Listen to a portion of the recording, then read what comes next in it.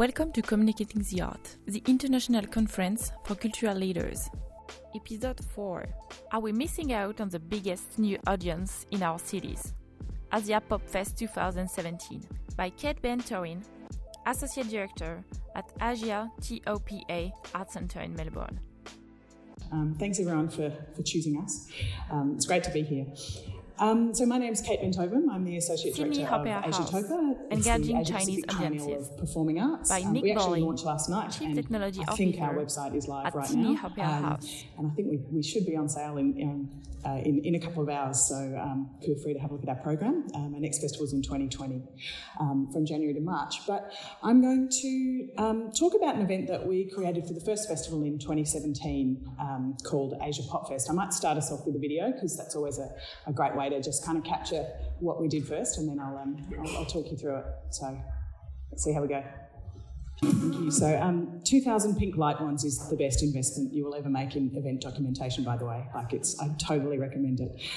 So that was AsiaPop Fest. It was in our Sidney Myer Music Bowl, which is our huge outdoor amphitheatre. And it was an event we created for the first AsiaTOPA. And why did we create it?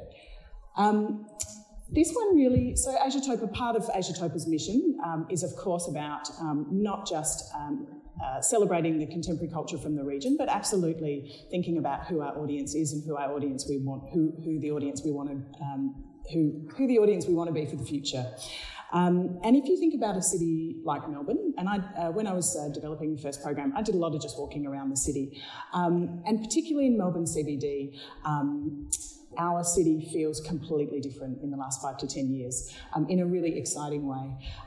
There's some amazing stats which I think really give the feeling of the centre of Melbourne particularly. 1 in 7 of our youth population is an international student in Victoria, and in Melbourne CBD, Mandarin is the top spoken language by residents of the CBD over English. So particularly international students and particularly young Asian millennials really have made a huge impact on Melbourne and on the certainly on the feeling of the city, and are now very much part of who the city is. But I very much felt that certainly when you look at a place like Arts Centre Melbourne, and actually if you look more broadly at most of our cultural institutions, it didn't feel like that population were particularly in our venues at all. And I certainly didn't feel like the culture that they were really excited about, youth, young popular culture from Asia, I couldn't really see a lot of that around me. I firstly thought maybe I wasn't looking in the right places. So in the development of AsiaTOPA, I thought it'd be great to do a big Asian pop event. Maybe I'll go and talk to my music industry colleagues. Surely they'd be all over this kind of industry and this market because, it's a huge industry in the region and obviously a growing market in Australia. But interestingly, at that time, this was, 2015-16, I went to talk to all the major kind of promoters and music industry players, and there was kind of this real sort of bewildered look really. Nobody at that point was particularly across the scene in terms of the Asian pop scene, and certainly there wasn't people working at scale outside of a very, very small number of mostly Asian promoters based in the region. So I thought, well, that's a really interesting thing, and it would be really interesting to explore this market and this audience, and it seemed to me like the pop way would be a way to go, also because I think that form has great crossover into other young audiences, particularly K-pop's massive just with young audiences in general. I also had the Bowl. We had the Bowl, which is just a massive venue to fill. So we were thinking about ways we could really fill that venue and do something exciting. So these kind of ideas were floating around, and then I had one of those, bizarre conversations on a train actually with an old friend of mine who was working at the City of Melbourne, and he was in charge of international student engagement. And we had this conversation, and he said, look, we do, international students want to be more engaged in the city, they want to know what's happening a lot more. He said, we do this welcome every year. We do an international student welcome. He said it's usually pretty small scale, and, we try and position it at different cultural venues, but it's a pretty small scale. And I said, well, why don't we try and combine the Welcome to International Students, this event that already happens and is supported by the city and the state, and this idea of a huge Asian pop concert, and kind of try and mash them together and really say, not just international students are here, but we're really excited that we're here. We're really excited to welcome you into the city, and you are our kind of portal into this amazing world of popular culture. And isn't it exciting that you're all here in the city? So really from that point, the concept of Asia Pop Fest began to take shape. We spent a long time raising money because I was really keen to try and do this as a free event. So we raised over $350,000 from City of Melbourne and Study Melbourne, which is the Victorian government body that looks after engagement with students. So we were really aiming to do a free event, or free for students at least. So we sort of had this sketch of a concept, and we had a name, and I kind of knew what I wanted to do. But frankly, I'd barely been to any K-pop events, certainly in Australia. I had no idea how I was going to track down these artists. It was a world of music that I really didn't know a lot about. And it was through a meeting, through Gary, my City of Melbourne contact. He introduced me to somebody called Winona Locke. She's in her late 20s. She runs a small agency. She's an ex-international student herself, and she books a lot of, mostly at that point, smaller scale Asian acts. And after meeting her, she was like, right, I know how we can do this. She'd always wanted to work at scale. She also was from that audience and worked in the music industry already, and had all of that nuance that, I had the big picture, but if I was going to try and program this, it was going to fail. I was just going to get it wrong. I knew that. So we basically brought Winona in completely in the beginning just to start to help us book the lineup, and then very quickly to manage our comms, to strategize, to get all of that nuance right, so that we could really be presenting an event that really spoke to that audience in the way that they wanted to be receiving communication. It had the right feel. She just basically took over most things. And she's fabulous. She's still a really close collaborator of mine to this day.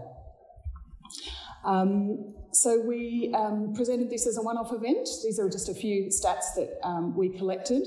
It was over 6,000 attendees. Most of those were free tickets. We sold 500 tickets just at $25, actually not for the revenue, but so that the students really felt valued and they felt like that they're getting a free ticket was something special. We had, these are just some slightly amusing stats that we collected, but 83.7% of the audience were culturally and linguistically diverse backgrounds, which is obviously radically different from the stats we usually get at the Arts Centre. And we had a huge social media pickup, which I'll talk about in a minute. I'll talk about right now. The thing that is the most exciting, I think, about working with this audience is their lives are completely embedded in the digital space and in the social media space. The event was trending.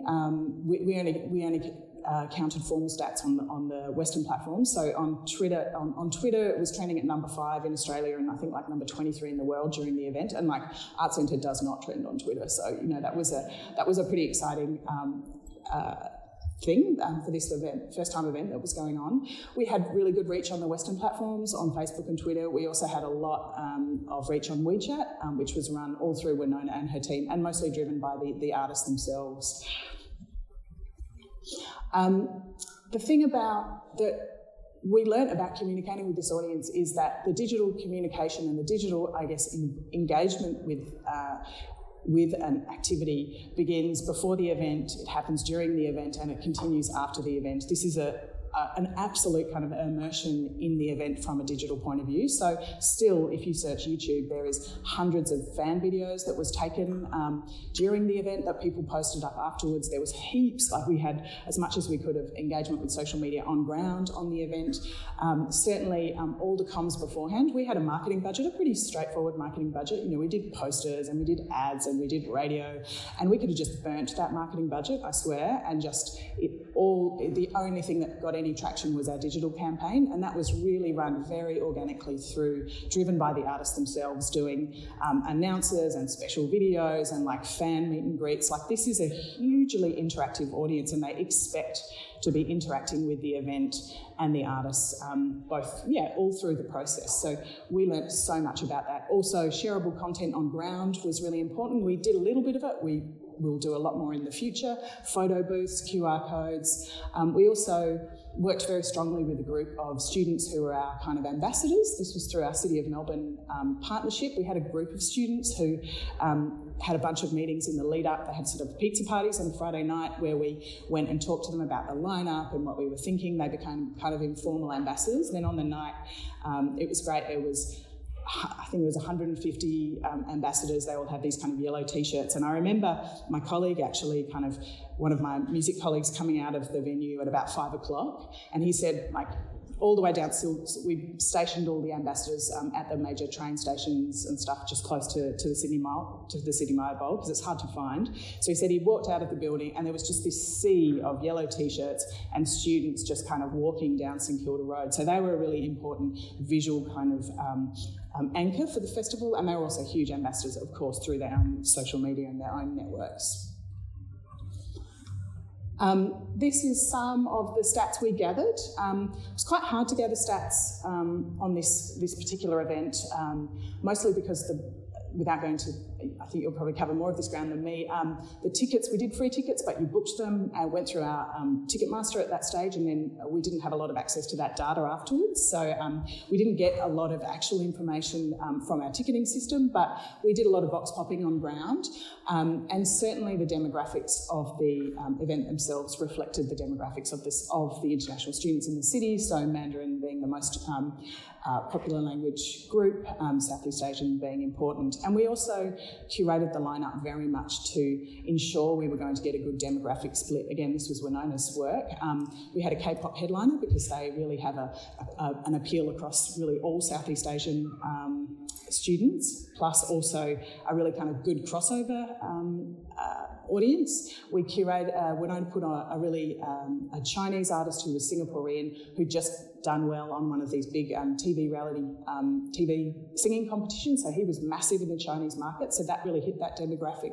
We had a Japanese J-pop virtual artist who appeared only on screen, a Vocaloid, that kind of hit the sort of more anime crowd. And then we had a Singaporean artist who had gone to university in Australia, so a kind of Asian Australian artist who had a real kind of connection with the local student community. So we tried to really kind of think about our audience demographics when we were actually curating the lineup. We also had live gaming on screen, we had SBS Pop Asia doing a live broadcast, and we had K-pop dance competition. So we tried to have a little bit of a kind of 360 Asian pop experience. So to the future, this is actually our artwork for Asia Pop Fest, which is happening in 2020, which we announced last night. And the really exciting development, and I think this shows the sign of the times, is that in 2020 we are again doing this event at the Bowl, but this time we're doing it as a full ticketed event in partnership with Frontier Touring. So it's just been fascinating to see the shift in 3 years, really, in terms of somebody like Frontier, who 3-4 years ago were like, we don't know the acts, we don't know the audience, not even quite sure if we need to know.